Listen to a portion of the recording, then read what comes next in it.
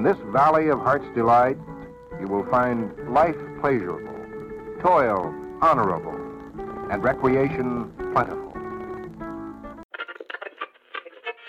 Yes, George Michael is bed music.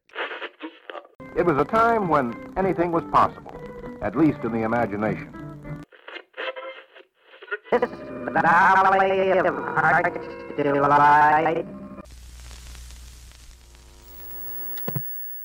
This episode of the Valley of Heart's Delight is unofficially brought to you by Liquid Death. Delicious mountain spring water. Liquid Death.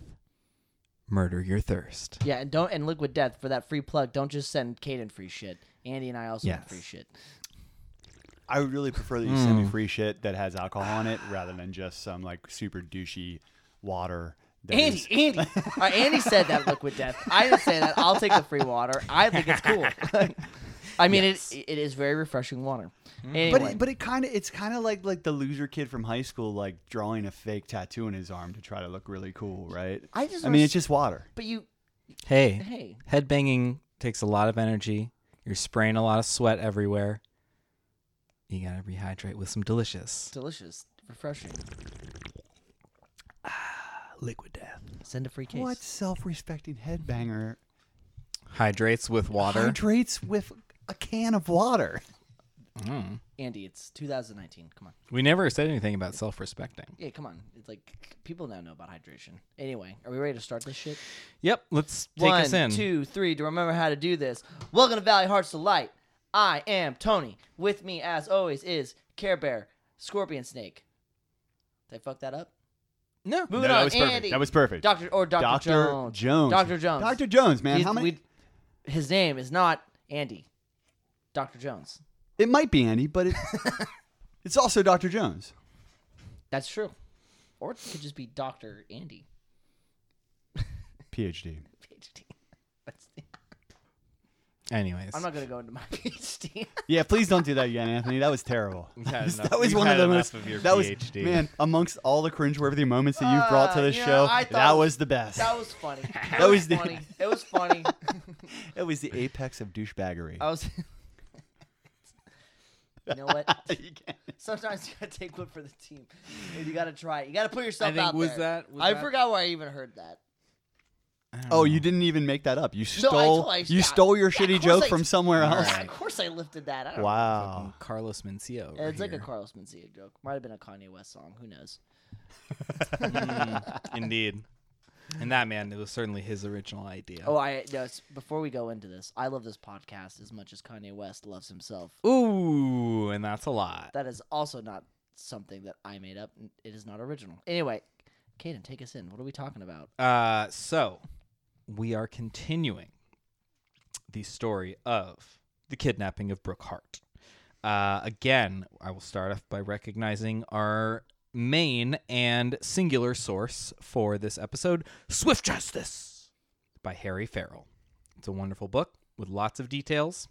And realistically, I didn't put everything in there because otherwise this would have been super long and then you would just read the fucking book yourself. Yeah. This is a synopsis and we're making it interesting for you guys.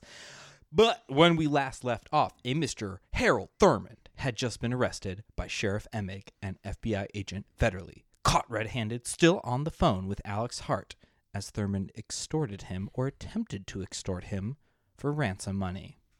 It'll happen. It will happen. So who was this mysterious figure? Well, let me tell you. Harold Thomas Thurmond was born in Lodi, California on June 20th, 1906 to Thomas J. and Lily Thurmond, the family moving to San Jose during Harold's elementary school years. Harold suffered a severe head injury in early childhood. He was good-natured, albeit a bit slow. Do we know what the head injury was? It was an injury to his head. I think it was a hockey puck to the face without a helmet. Really? No, I have no idea. That'd been awesome. I'm going to say falling out of a tree. Nah, getting kicked by a mule. Ooh, that's a good one. Yeah. That's what happens in Or- Lodi. Actually, quick story. Could have been like this. my brother, when he was in elementary school, grabbed a dirt clod that he didn't think that there was a rock in, and I guess for whatever reason saw a kid, and he just throws the rock in the air. And it hits the kid dead in the fucking head. Apparently, blood goes everywhere. Nice. And my brother ran, and then he got caught. And they asked him, "Why did you throw Michael? the rock?" And of course it was Michael. And it's like they asked him. I Right, guess what am I apparently, saying? it goes, "Hey, Michael, why did you throw the rock?" He's like, "I just wanted to see what happened." What happened? I didn't think I'd actually hit him. Yeah, he's a scientist. But it's so funny because Scientist in training. Yeah. Anyway, Michael ended up the same way Thurman did. Good natured, but kind A of little slow. Michael hit the kid with the other kid that rock. So that Yeah. kid's No, I know what you're saying. Come on, got it. Its point remains the same. Although let's pause for a moment and appreciate that Tony apparently at least can follow his own stories. yeah. Well, it became increasingly clear. It became increasingly clear that he was not destined for greatness, as his siblings were, either through their own achievements or marrying up in the world. Francis Wyatt, owner of a local automotive service station and one-time employer of Harold, said of him, quote, "I wouldn't classify him as retarded exactly, but he just was not very smart. I guess maybe he had about an 8-year-old mentality. He was very easy to lead." But you know what? Once again, we find a character in one of our stories that bears a shocking resemblance to our current political leader. You mean 8-year-old mentality? 8-year-old mentality. Easy to lead? I wouldn't classify him as retarded. Exactly. Obviously, Just that very is smart. not The history- the correct term history for books. the intellectually disabled. This submissive. We have found another proto-Trump. No, not quite. This submissive nature, combined with an underlying rebellious streak and a deep sense of greed, which was partially inspired by his rejection by a fiancée who ultimately ended up breaking off their engagement because of his chronic poverty, created the perfect storm of personality to assist in the kidnapping of Brooke Hart. Within minutes of his arrest, Thurmond was escorted to the nearby St. Clair Hotel where the FBI had set up an outpost. From there, they could regroup and organize so as to keep this new development from getting unnecessary press. Sheriff Emig and Agent Vetterly called the Hart household to relay the news and confirmed Thurmond was indeed the voice from the ransom phone calls. Bill Ramsey, who had been listening on the calls to Alex Hart, corroborated that this was indeed the same man's voice. He said, "Hot diggity dog, congratulations," which is... Was that a direct quote? That is a direct Hot quote. diggity No dog. shit. That is just how people got excited in the 1930s. Hot diggity dog. I found my suspenders. Mm-hmm. Well, Emig shepherded Thurmond through the back corridors and alleyways of the courthouse to avoid entering the jailhouse through the front entrance, and the interrogation of Harold Thurmond began. He attempted to play dumb about the whole situation, Thurmond saying, "My God, Mr. Emig, I'm a good boy. I go to church every Sunday." I like that. That was a good one. That was a good voice. Emig saying, "Then why did you snatch Brooke?" "I didn't, I tell you. We're all religious people. My brother Roy, he's a preacher, and my sister's a church organist." Emig soon left Thurmond in the hands of his deputies and the FBI agents and placed a call to Police Chief Black and local political boss Lewis O'Neill. With Brooke being a prominent local figure and the Harts being involved in numerous communities, Emig knew the next steps would be critical. San Jose had not escaped the taint of the Depression. Fear and frustration, born of the nationwide economic crash and subsequent explosion of crime, could easily ignite the vigilante mindset rooted deep in California's Wild West history. Yeehaw! Meanwhile, Vetterly instructed Harold Thurmond to write, as he dictated, the first ransom letter to see if the handwriting matched. He pocketed the writing sample for comparison later. Vetterly then launched into his questioning. Hey, why did you kill Brooke Hart? While Vetterly had no evidence that Brooke was dead, he also had no indicators that he was alive either, and wanted to get a read on where they stood. Harold adamantly denied any involvement.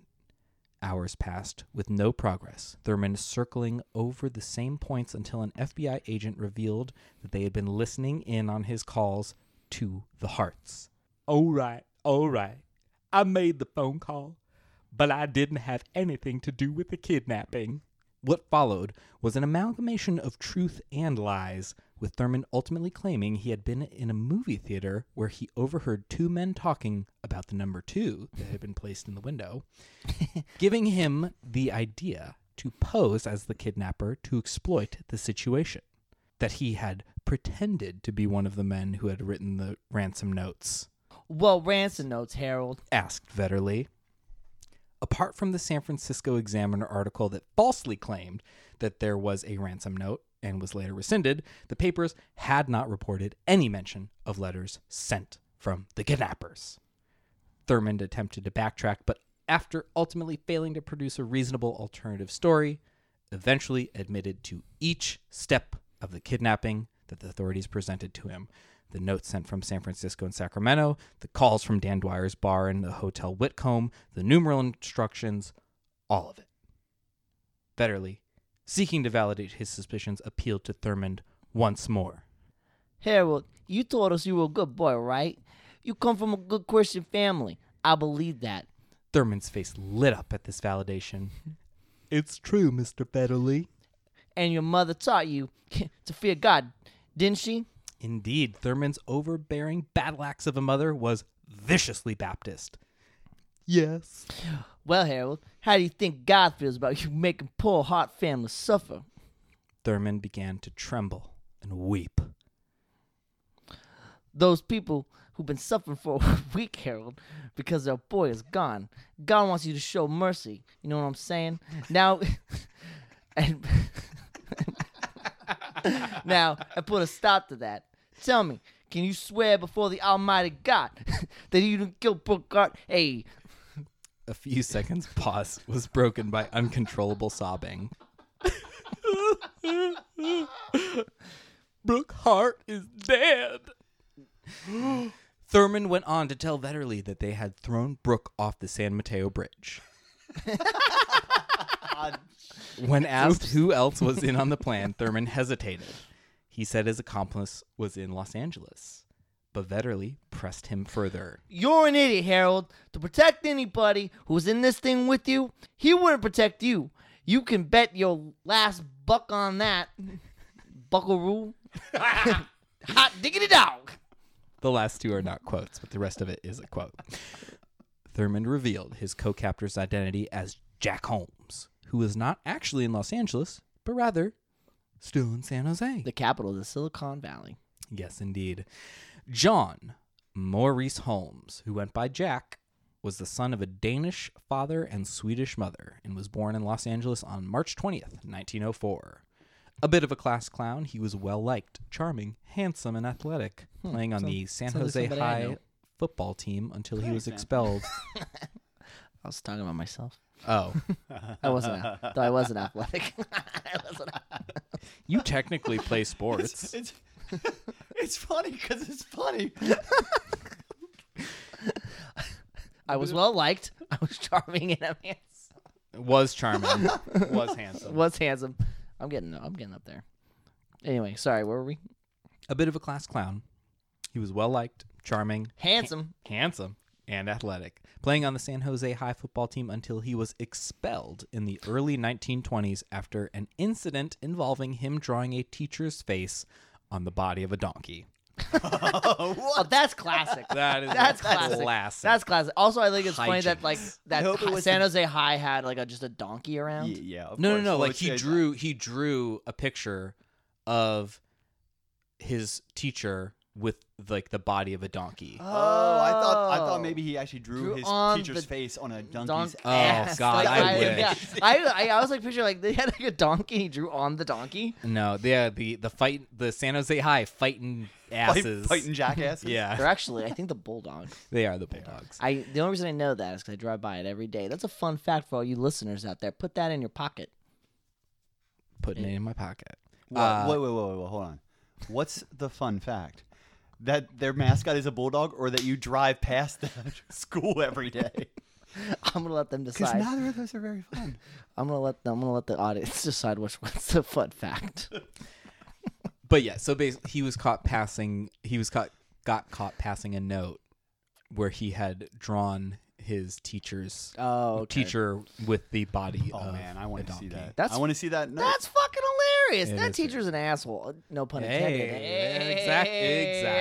Exactly. Well, I'm on it today, boys. After a stint in the Marines cut short by a torn ligament, Jack became interested in radio, which at the time was a wild new frontier.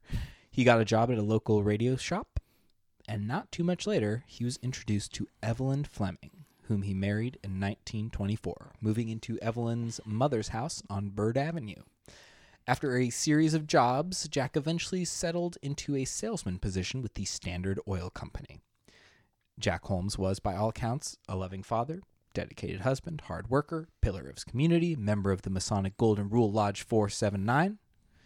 Yet, there were those who truly knew Jack, that understood, as Harry Farrell put it, quote, his engaging personality camouflaged a mean temper with a streak of ruthless rebellion. That's the Jack. That's Jack. But it sounds a lot like Harold. Oh no, I was like Jack Daniels. Oh, yes. In the bottle. That is the Jack that Jack imbibed. Yes. Deciding to resume his interrupted education, he enrolled at an industrial arts course at San Jose State University, for which he had to take a series of entrance exams, including an IQ test, Oh, whoa. on which he scored very well, and an A&S test, which stood for Ascendancy and Submissiveness. I would like to interject. They used to make people take IQ tests to get into colleges. Apparently. Andy? Well, why would they not? I don't know. I wish they still did. Make your job a lot easier. He scored I wish they actually made people take IQ tests before they could get jobs at colleges. Oh. That would have made my job a lot easier. Zing. Shots fired. Damn. So Jack scored a plus 13 on the ascendancy side of the scale, putting him in the upper 20th percent of his class. Can we also interject how Andy is thinking so deeply now about what we just were talking about? Yes, I'm he's just just thinking what stroking, life he's would be stroking like. his beard, just He's being like- like, "Oh, the assholes that I wouldn't have to deal with." All the mouth-breathing morons that I would be free and clear of. He completed 2 terms before dropping out. Wait, hold on. Yes. I need to back up because before that kind of brain-shattering moment there, I also want to point out that they also didn't just have to take an IQ test. They had to apparently take an ascendancy and submissiveness test, right? Yes. What the fuck is that? Yeah, what is submissiveness? I can kind of get what that means, but ascendancy? Well, Is it kind of like a plus-minus thing? Like if you're above a line, like It's- you are I mean- determined to be ascendant, and if you're below a line, it's you're it's I mean determined it's to be kind of like a the it's kind of like a bottom? personality test. You know how people do like the ENFP INTJ kind of thing. God damn! I'm It's- fucking so dodging acronyms over here. What? You don't know about that? No, man. Oh, so it's basically we don't a- do that shit in rural Pennsylvania. It's basically it's a personality test to be like, how outgoing are you? How in terms I of see. today, it would be how outgoing are you? How what's the fucking word introverted are you? So it's ascendancy would be like outgoing, submissive would be like introverted. So it's just kind of getting a sense of like, I don't know if this is how they used it, but for example, if you had somebody who is like high ascendancy, they're probably going to be raising their hand more. They're going to be participating more in class. They're going to be a little bit more outgoing. If you have a more submissive person, they might need a little bit more prodding to engage with the class, you know, again. So it's like if they have a high IQ, but they're extremely submissive, you know that they're not saying anything in class. It's not because they're dumb. It's just because they don't want to talk in class. Right. I imagine that's what it is.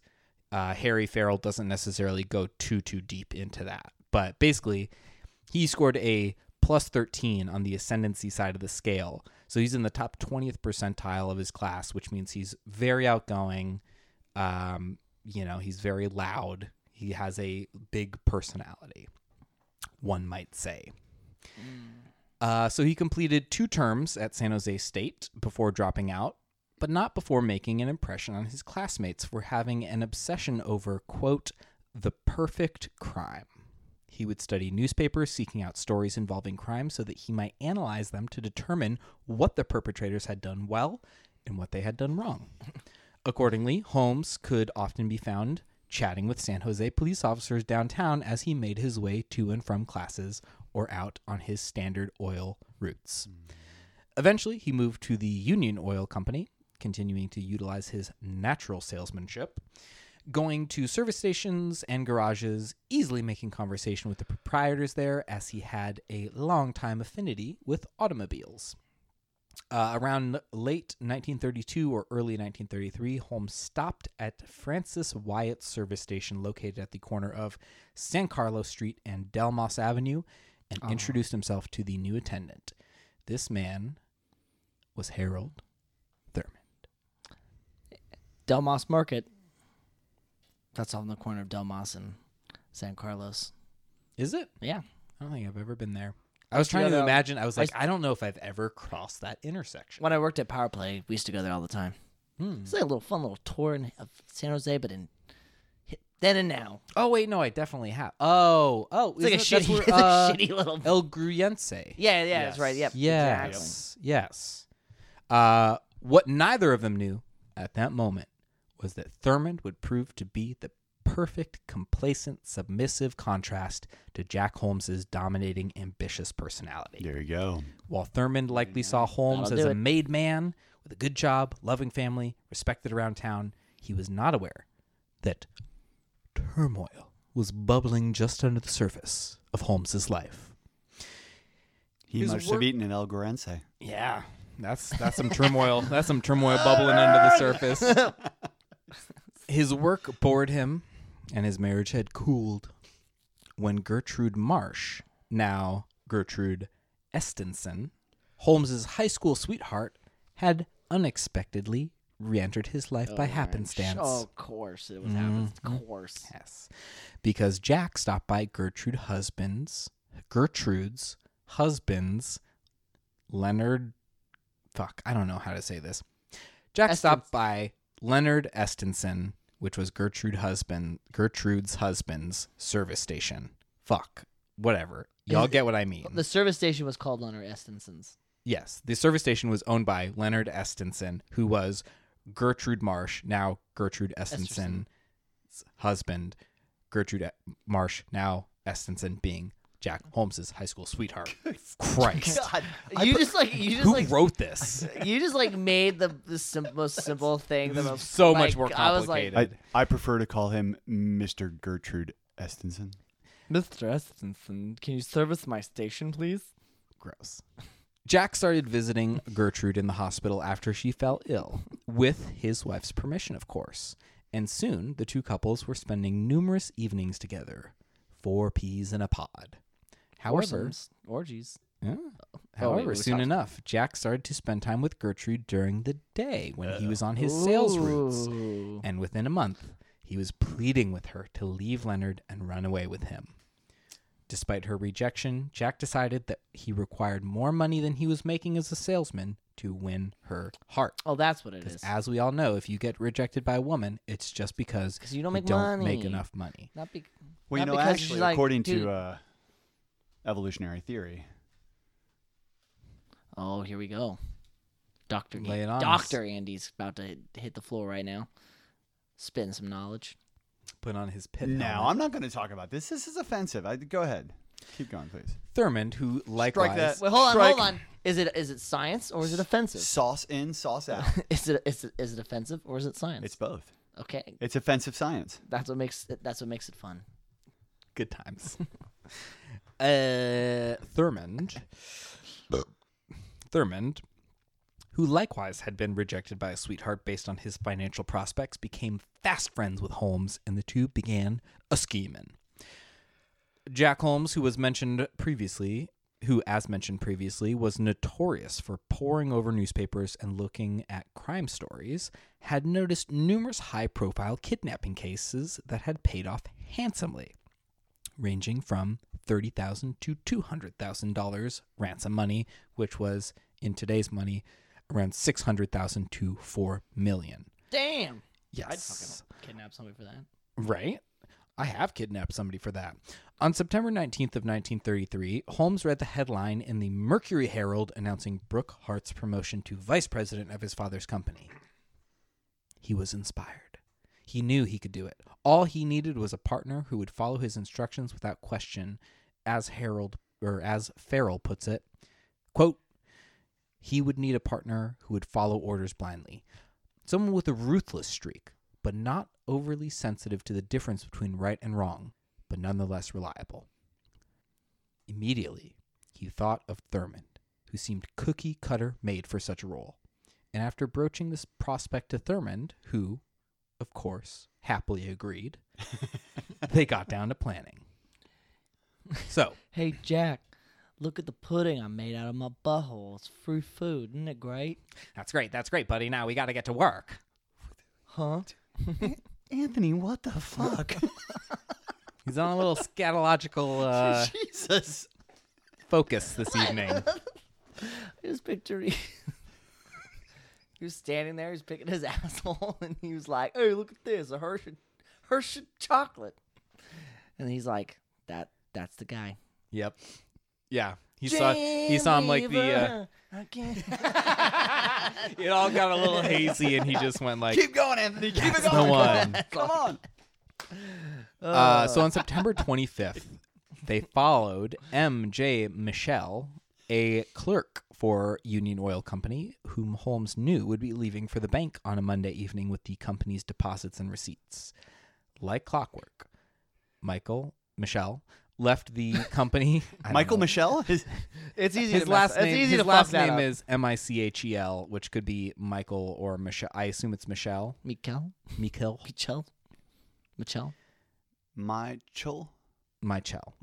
Michel.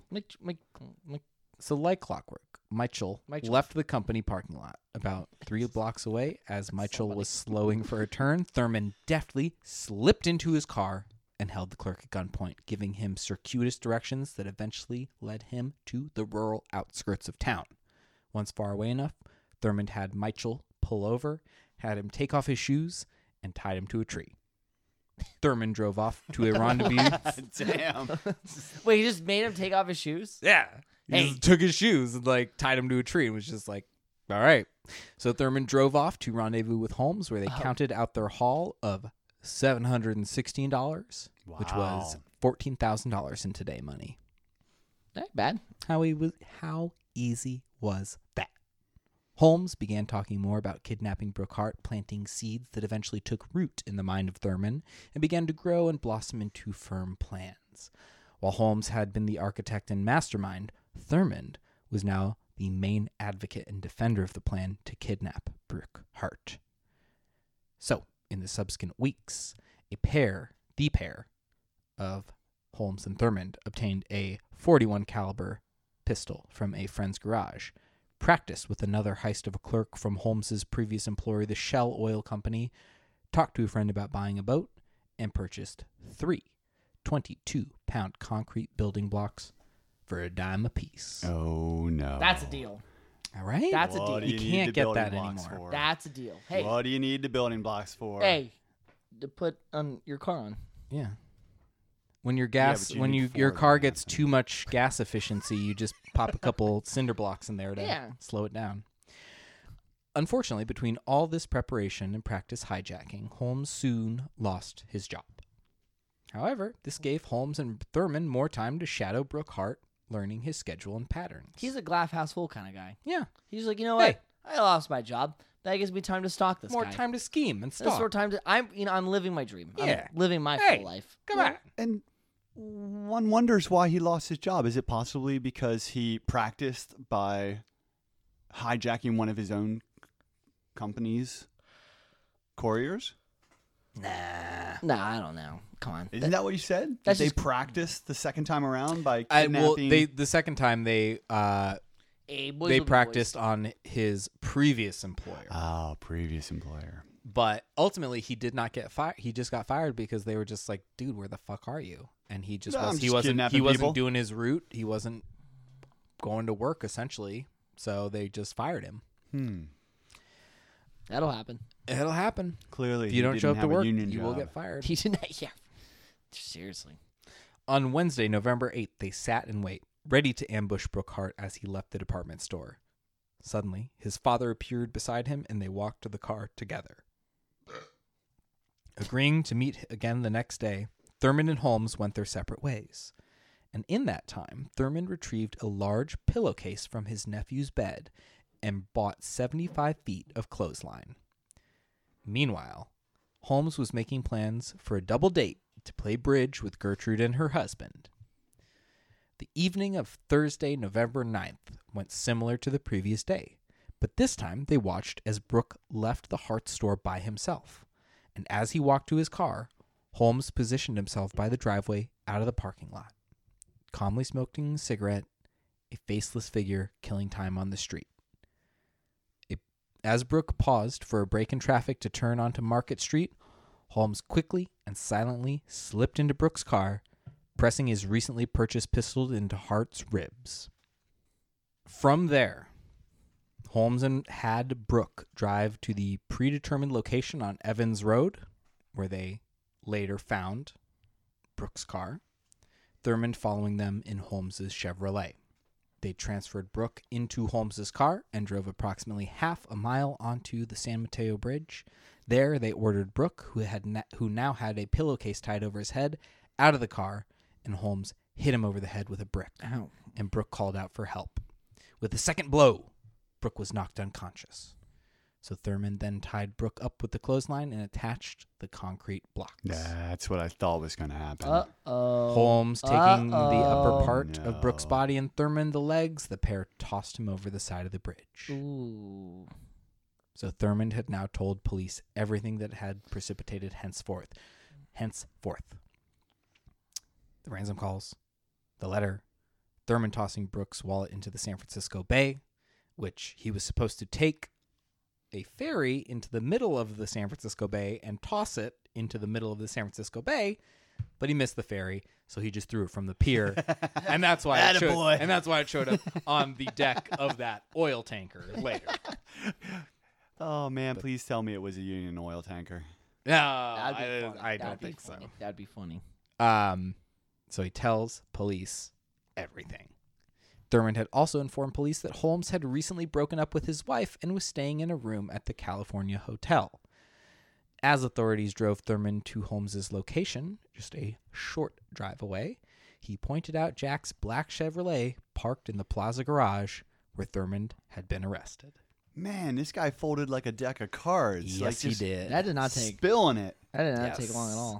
If he was a can of beans, he would be tipped over, and the beans would have be been spilled. Well done. I like that. I'm getting hungry. It was now. I have some canned beans Wait, if you want. Anthony, what made you hungry? The beans or your incessant talk of shit? Both. Both. It was now 3:30 a.m. After and you the shit, you get contingent. hungry again. Gross. It was now 3:30 a.m. Fucking verbal diarrhea over here. Hey, look at this Hey, guy hey. with the funny punnies.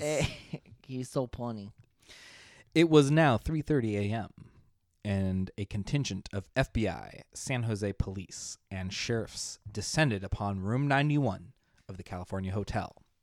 They had Thurman knock on the door and identify himself when Jack asked who it was. And as soon as Holmes opened the door, authorities stormed in, placing him under arrest. Jack shouted at them, directly addressing Sheriff Bill Emig, who was a fellow Mason at the same lodge as Holmes for 7 years. Man, a Mason don't do Mason dirty. It was later revealed that Emig had learned Holmes was the owner of one of the cars spotted at the White Oaks Road orchard over 2 days prior, but had not investigated, perhaps out of allegiance to his Masonic brethren or disbelief that a fellow Mason would be capable of being involved in Brooke Hart's disappearance. Now in custody, Jack Holmes was read Thurman's signed and notarized confession, and when asked to comply with his own retelling of events, he replied, "If you've got that, there's no use talking. I didn't know Harold would be such a snitch." Oh, you didn't know that big fat Snitches. fucking dummy was going to be the snitch? No. Hey, Thurman, you want a candy bar and tell us everything? Okay. Yeah, pretty much. This tastes better than Yeah. They were like, you're a good boy, right? You're a good boy, right, Thurmond? And he was like, I am a good boy. Yeah, I'm a good boy. I make good Tootsie Rolls. Back at it. Back at it. Although the morning papers bore no news of Holmes and Thurmond's arrests, Sheriff Emig was already feeling a tension in the air around San Jose. Word had been spreading through the grapevine, and reporters and citizens were beginning to gather. Wanting to ensure the pair survived long enough to see trial, he planned to get them out of San Jose fast, quick, and in a hurry. So, Sheriff Emig called George Skimp Letcher, who owned a garage across the street and down a block from the courthouse where Brooke Hart's murderers were being held, and asked him and his mechanic to come over in a car. Once inside, they swapped clothing. I don't know if anybody can hear this moron trying to heard it through the grapevine, but god damn, if you could. I'm adding bed music. Yeah, it sounds like somebody having a seizure, man. No, I was adding bed music. I was adding tension to the scene, man. What is bed music? Bed music's like when you're listening to radio and they have like the music underneath when they're talking. Oh, That's called bed music. oh, I thought bed music was like.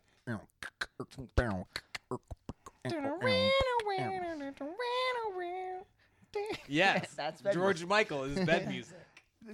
You actually recognize that from what he was just doing? Yeah, sexy sax man, of course.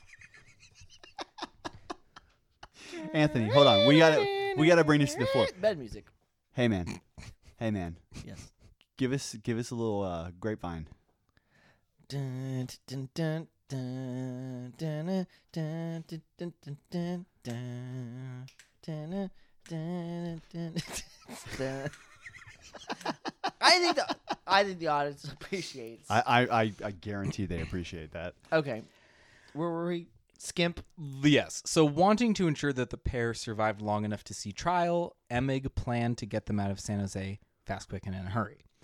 Sheriff Emig called George Skimp Letcher, who owned a garage across the street and down a block from the courthouse where Brooke Hart's murderers were being held, and asked him if just say it. Just say it.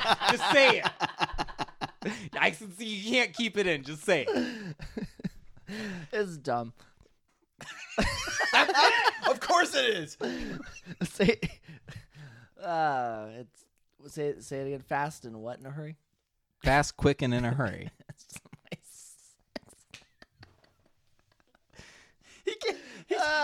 He thinks he's. Come on, man. I've had a long day. I had a long day too. Say it. Is I- that it? no, That's it? Yeah, it's nothing. It was a dumb sex joke. Fast, quick, and in a hurry. About your stamina. Yeah, man. Or somebody's stamina. Yeah, I don't know. It was just in my brain. I thought, and he was laughing and it made me laugh. I thought it was funnier than it was. Jesus. No, man, that was funny. Jesus Christ. All right, where were we? Sheriff Emig called George Skimp Letcher, who owned a garage across the street and down a block from the courthouse where Brooke Hart's murderers were being held, and asked him and his mechanic to come over in a car.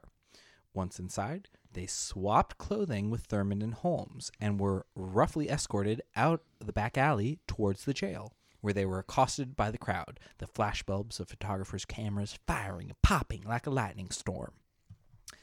Thurmond, now garbed in mechanic's coveralls, was ushered out the front door by Emig and Vetterli to a car Letcher had brought over for them.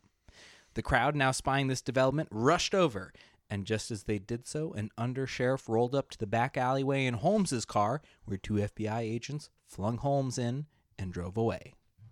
Shwick, shwank, shwoom. That was pretty clever. Pretty clever. Emig is a sharp guy. The two cars drove north to the San Mateo Bridge, where they stopped to have Thurmond give them a general idea I thought you were going to say they threw the dudes off the bridge. And that is amazing. And that's the end of the story. I wish. Where they stopped to have Thurmond give them a general idea of where the body was dropped. Meanwhile, at the southern end of the San Francisco Bay in Alviso, a boat was being prepared to begin searching for the body of Brooke Hart. The next stop was the Potrero police station at the southern end of San Francisco, where Thurmond and Holmes were put in two distant cells to prevent any communication between the two.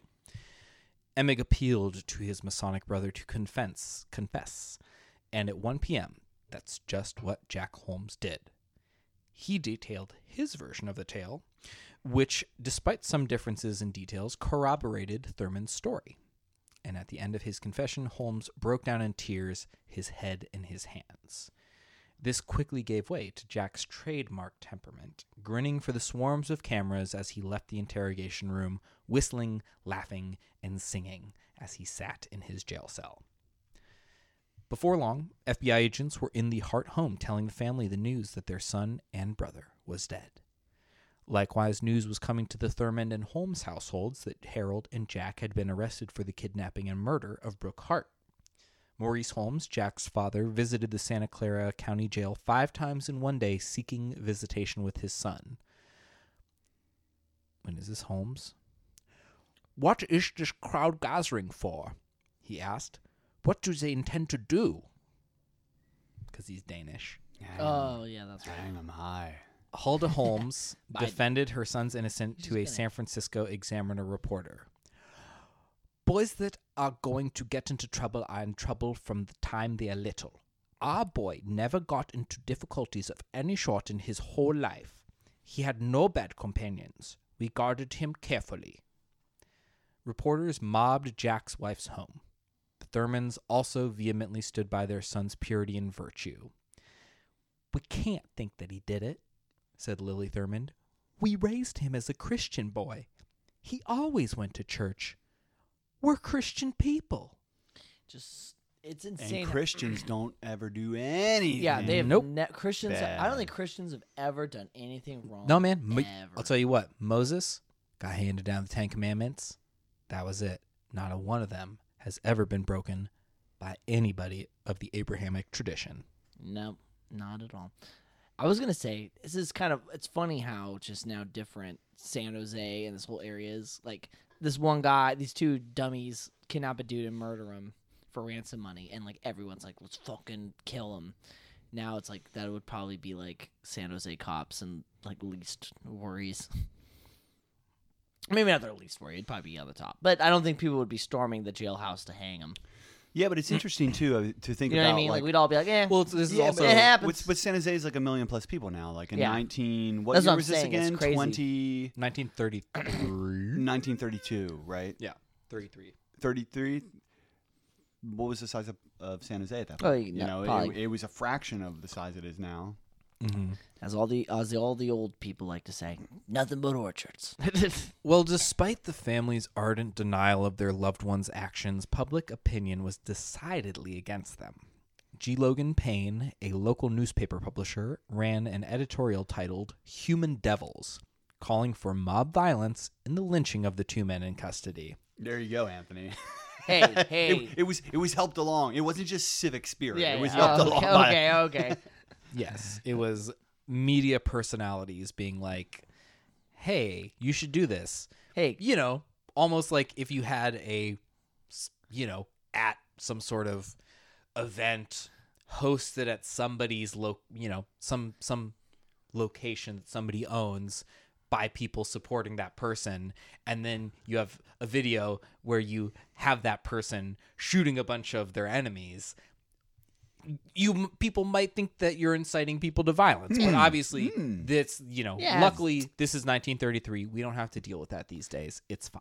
you know what I would say though? I hope, or this is what I was thinking. I hope that the tagline to Human Devils was called "Come, hang around." Yeah. We'll get there. Meanwhile, authorities were discussing the jurisdiction for trying Holmes and Thurmond. While Brooke had been kidnapped in San Jose, he had been allegedly murdered somewhere on the San Mateo Bridge, which would fall in either San Mateo or Alameda counties. Dang it. Hanging with the devil. Hanging with the devil. Hanging with the devils. San Jose District Attorney Fred Thomas, however, was determined to have the dastardly duo tried in San Jose. He knew his fellow San Josians were hungry for righteous vengeance on the men. As we are. As we are always hungry for righteous vengeance. I'm always like, that's why when I am in the car and somebody cuts me off, I curse and scream and I punch my steering wheel. Yeah. Because I want that righteous vengeance. Not latent issues that you don't deal with that manifest as uncontrollable rage. Care Bear, righteous vengeance. As mentioned in the previous episode, 1932 saw the passage of the Lindbergh Act, making kidnapping cases federal felonies. California had passed its own legislation in 1933 with a Little Lindbergh Act that gave juries 2 choices for punishment in such situations: life in prison without the possibility of parole, or death.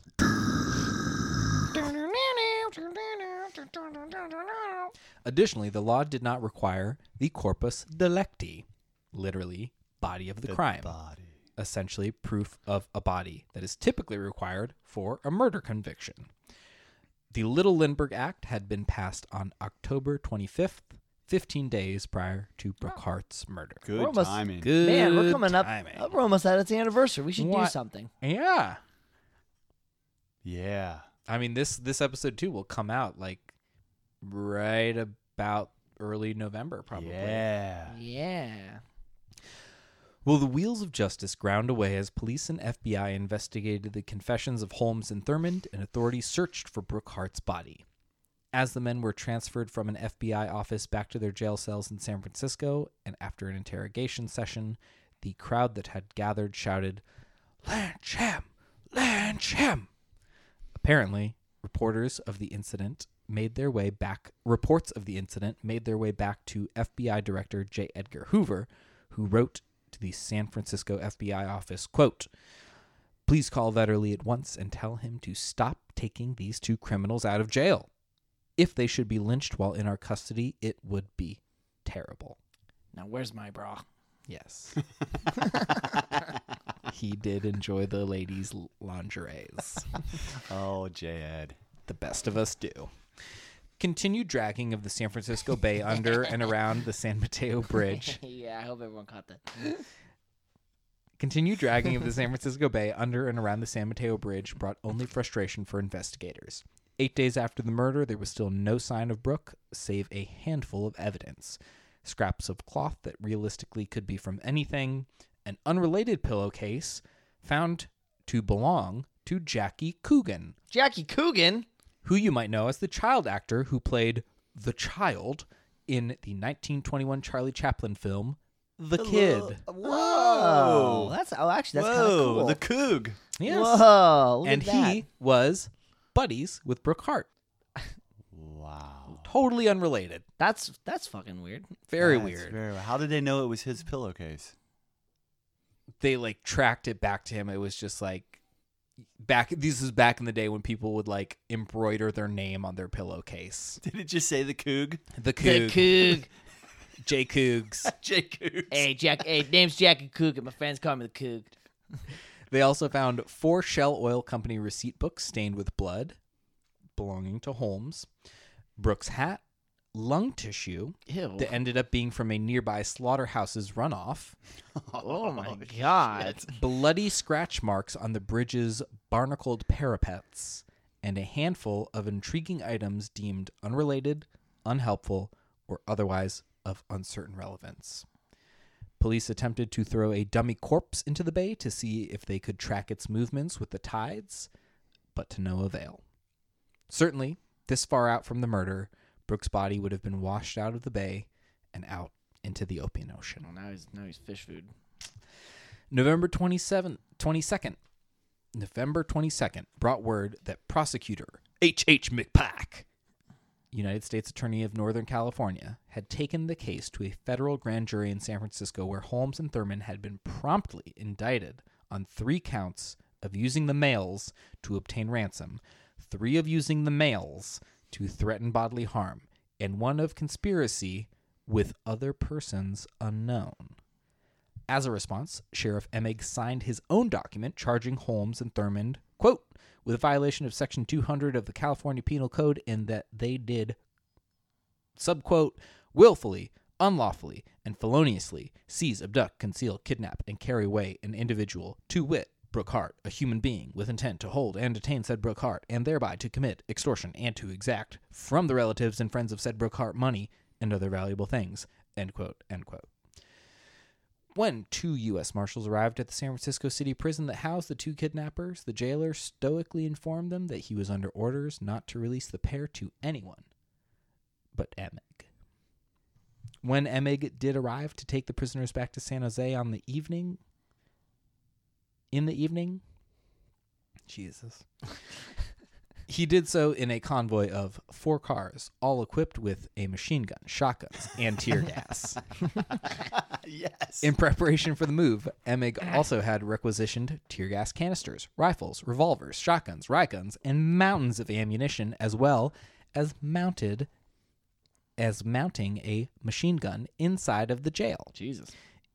If that gives you a hint at what the general vibe of San Jose was this particular moment in time. Damn, dude. See, you know what? People, I think PlayStations and Xboxes are good because it keeps the people subdued. Yes. They're like, I'm not going to go lynch today. Bread and circuses, man. I gotta Bread play and Fortnite. I circuses. can lynch electronically. I gotta play Fortnite. I can't go fucking lynching some dude. Which you can't even do anymore. Lynch somebody? No, Fortnite. What? It's done. What? It's done, dude. I don't wait, hold on. Do you have tissues? I think he's starting to cry. I don't play Fortnite. Not anymore, you don't.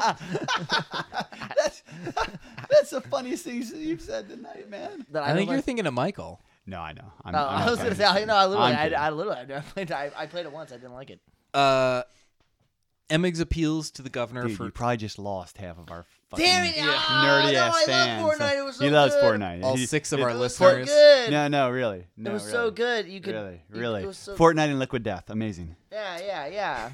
Monster energy drinks. Gross. Fucking hate those things. I like Red Bull. Yeah,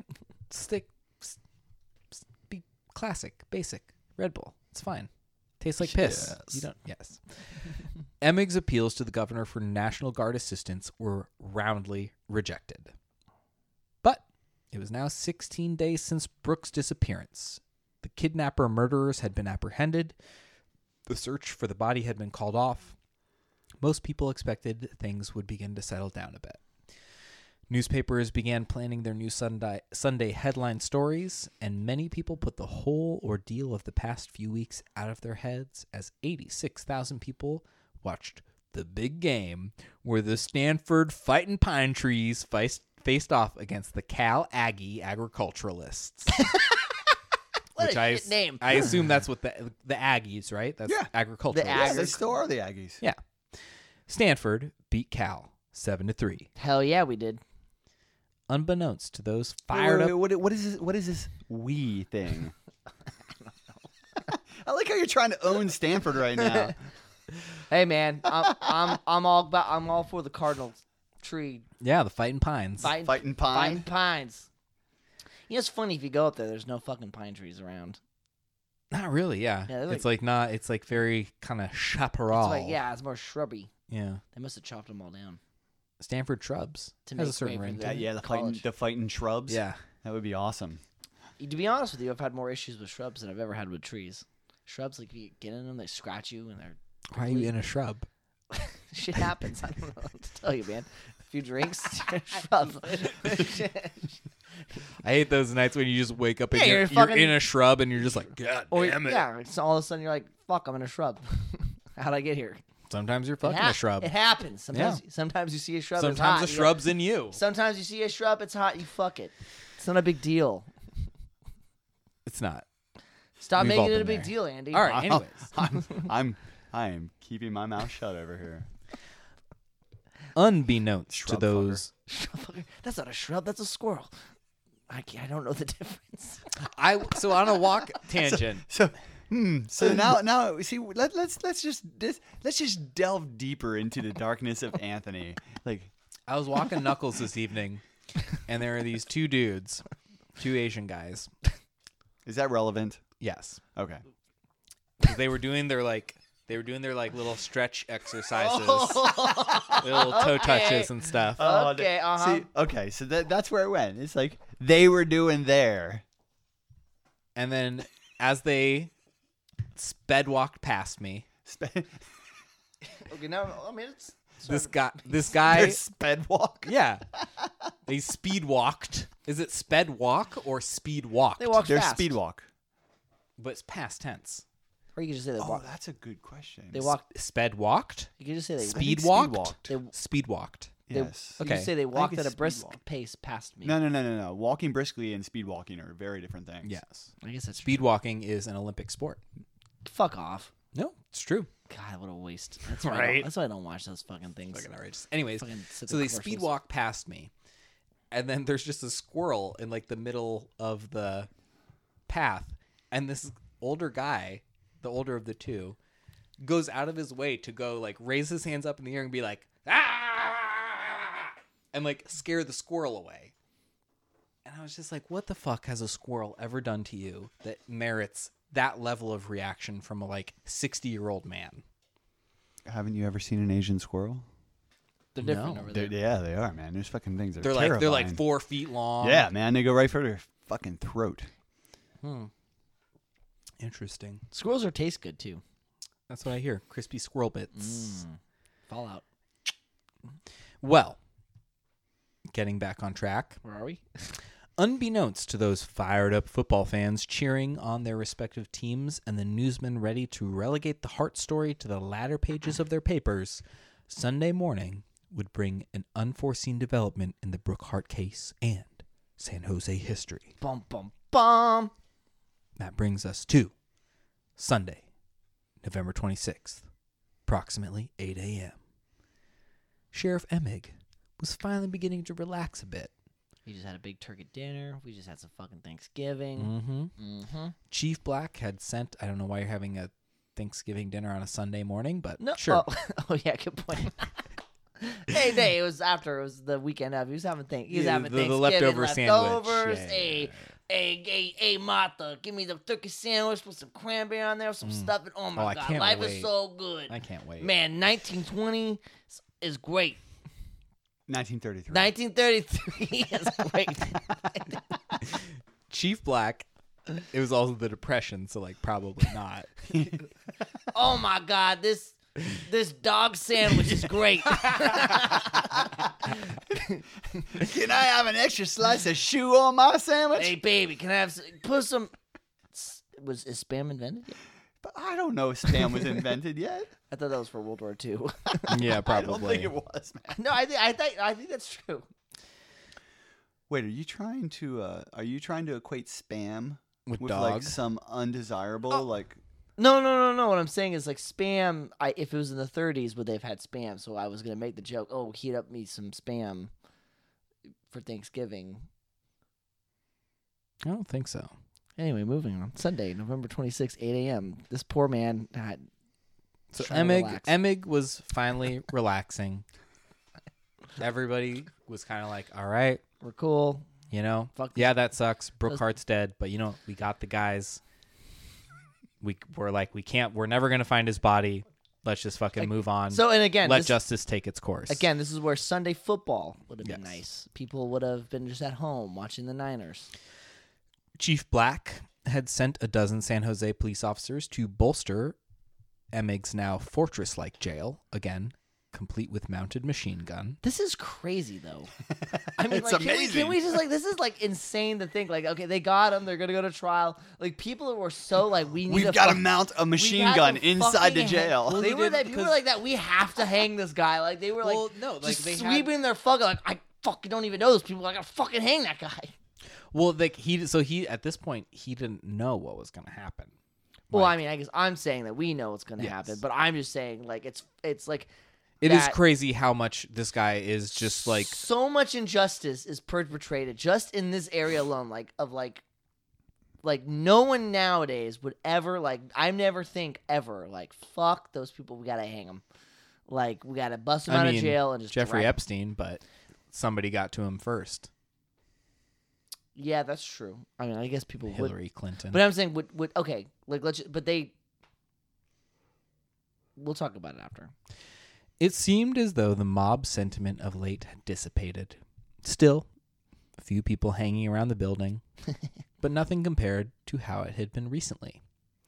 Around 9:30 a.m., Jesus, we Police could have put, Captain Guerin came by to check on his boys, and feeling a twinge of guilt for depriving his men of their Sunday rest, requested 2 volunteers to remain, who would get then the night off. Officers Roy Blackmore and Andy Anderson, who were in the midst of a game of Pinochle, Pinochle, bud. Oh man, I wish you hadn't figured that out. That would have been awesome. I know what it is. Pinochle. Pinochle. I have no idea. I always thought it was spelled Do you know how to like play pinochle. Do you know how to play Pinochle. Pinochle? Fuck no, man. Do you That's know the how to most play Pinochle? confusing game I think ever. I did know I how don't to even play know. Pinochle at some Dude, point, people in but Michigan fucking love that game. I- It Yeah. infuriates me. It's a card game, right? It is a Yes. card game. Yeah, I have no Yes. fucking. I have no idea how you play that game. So officers Roy Blackmore and Andy Anderson, Andy Anderson. Andy Anderman Anderson. who were in the midst of a game of pinochle, raised their hands, and Guerin instructed the rest to head home for some well-deserved sleep. Oh man. Now Perfect let's storm. zip, zip, zip, zip, zip. Rewind. Sunday, November 26th, 5:30 a.m. At the mouth of Alameda Creek, where the estuary empties into the bay, 3 miles south of San Mateo Bridge, Leonard Dolve and Harold Stevens were departing in their small rowboat from the Western Gun Club to do a little duck hunting. Not wrong with that. The fog had yet to burn off from the bay and hung over the water like an amazingly lightweight yet insulating goose down duvet. At 9 a.m., Well done, sir. What? Is that you? Yeah. What? A Yeah, goose man. down duvet. God. yes, it's I- it's hanging over there. It Jesus. insulates, but it's not too heavy. Guarantee I you be fucking freezing. I think I may have just heard the Nobel Committee Goose down calling. duvet. At 9 a.m., after heading north to where the ducks were gathering, the men That was poetry. That were was good. now That a was mile and a half south of the down San duvet. Mateo Bridge. Poetry. As they entered So some nice. shallows, they felt a gentle bump on the bottom of their boat. Not again. I told you. We can't do it. We love each other. That's not me. Most likely a playful seal, Stevens guessed. As they rode on, they saw something surface about 20 feet away.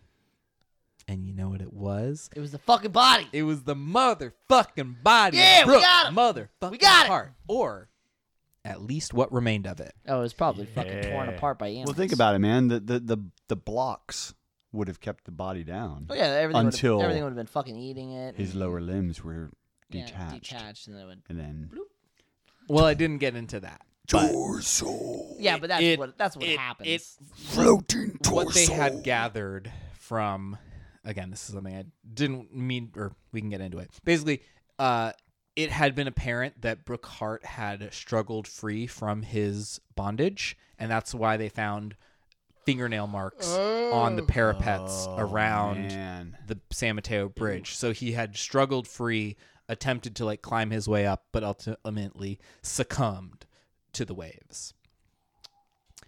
After carefully wrapping the corpse, now in an intense state of decay, in a tarp and tying a rope around it, they made their way back to shore with Brooke in tow, where Dolve watched over the body as Stevens ran for help. At the San Jose jailhouse, Sheriff Emig scanned the pages of the Mercury Herald, noting that the Brooke Hart case was no longer the front page headline. That now belonged to coverage of Stanford's nail-biting win over Cal in yesterday's big game. Big game. And a little before 10 a.m., a call came in from Alameda County Sheriff Mike Driver. Bill, Yeah, Mike. we got a body. And that's what we'll pick up next time for the third and final installment in the kidnap and now murder of Brooke Hart. Goddamn. God damn. Goddamn. God damn it. To hail. I Hail. cannot wait to tell you guys about the story that my barber told me relating to this incident. That your barber's that old. I feel blessed that I have 2 ears every time I leave that place. Yeah, you've told us about him. Oh yeah. Frank, right? Frank. Yeah. Not to put him on blast. Good but- for him though that he's still going. He could Does he still have a hole in his face? It's healed. Cool. That's good. Feel better, Frank. That's good. No, he's looking good, man. Looking good. Cool. I'm happy to hear that. Well, Is there any announcements? drink Liquid Death. And Liquid Death send us free shit. And Liquid Death sent us free shit. Nope. Tune in next week for the thrilling conclusion. Conclusion. Send us your comments, concerns, and ideas for episodes at vohdpodcast@gmail.com. That's V as in Valley, O as in of, H as in Hearts, D as in Delight, podcast at G as in Gmail, mail at gmail.com, .com as in D as in dot. Wait, I'm confused. Can you start over? No. gmail.com. Thanks for listening, everybody. Bye. Has anyone actually emailed us?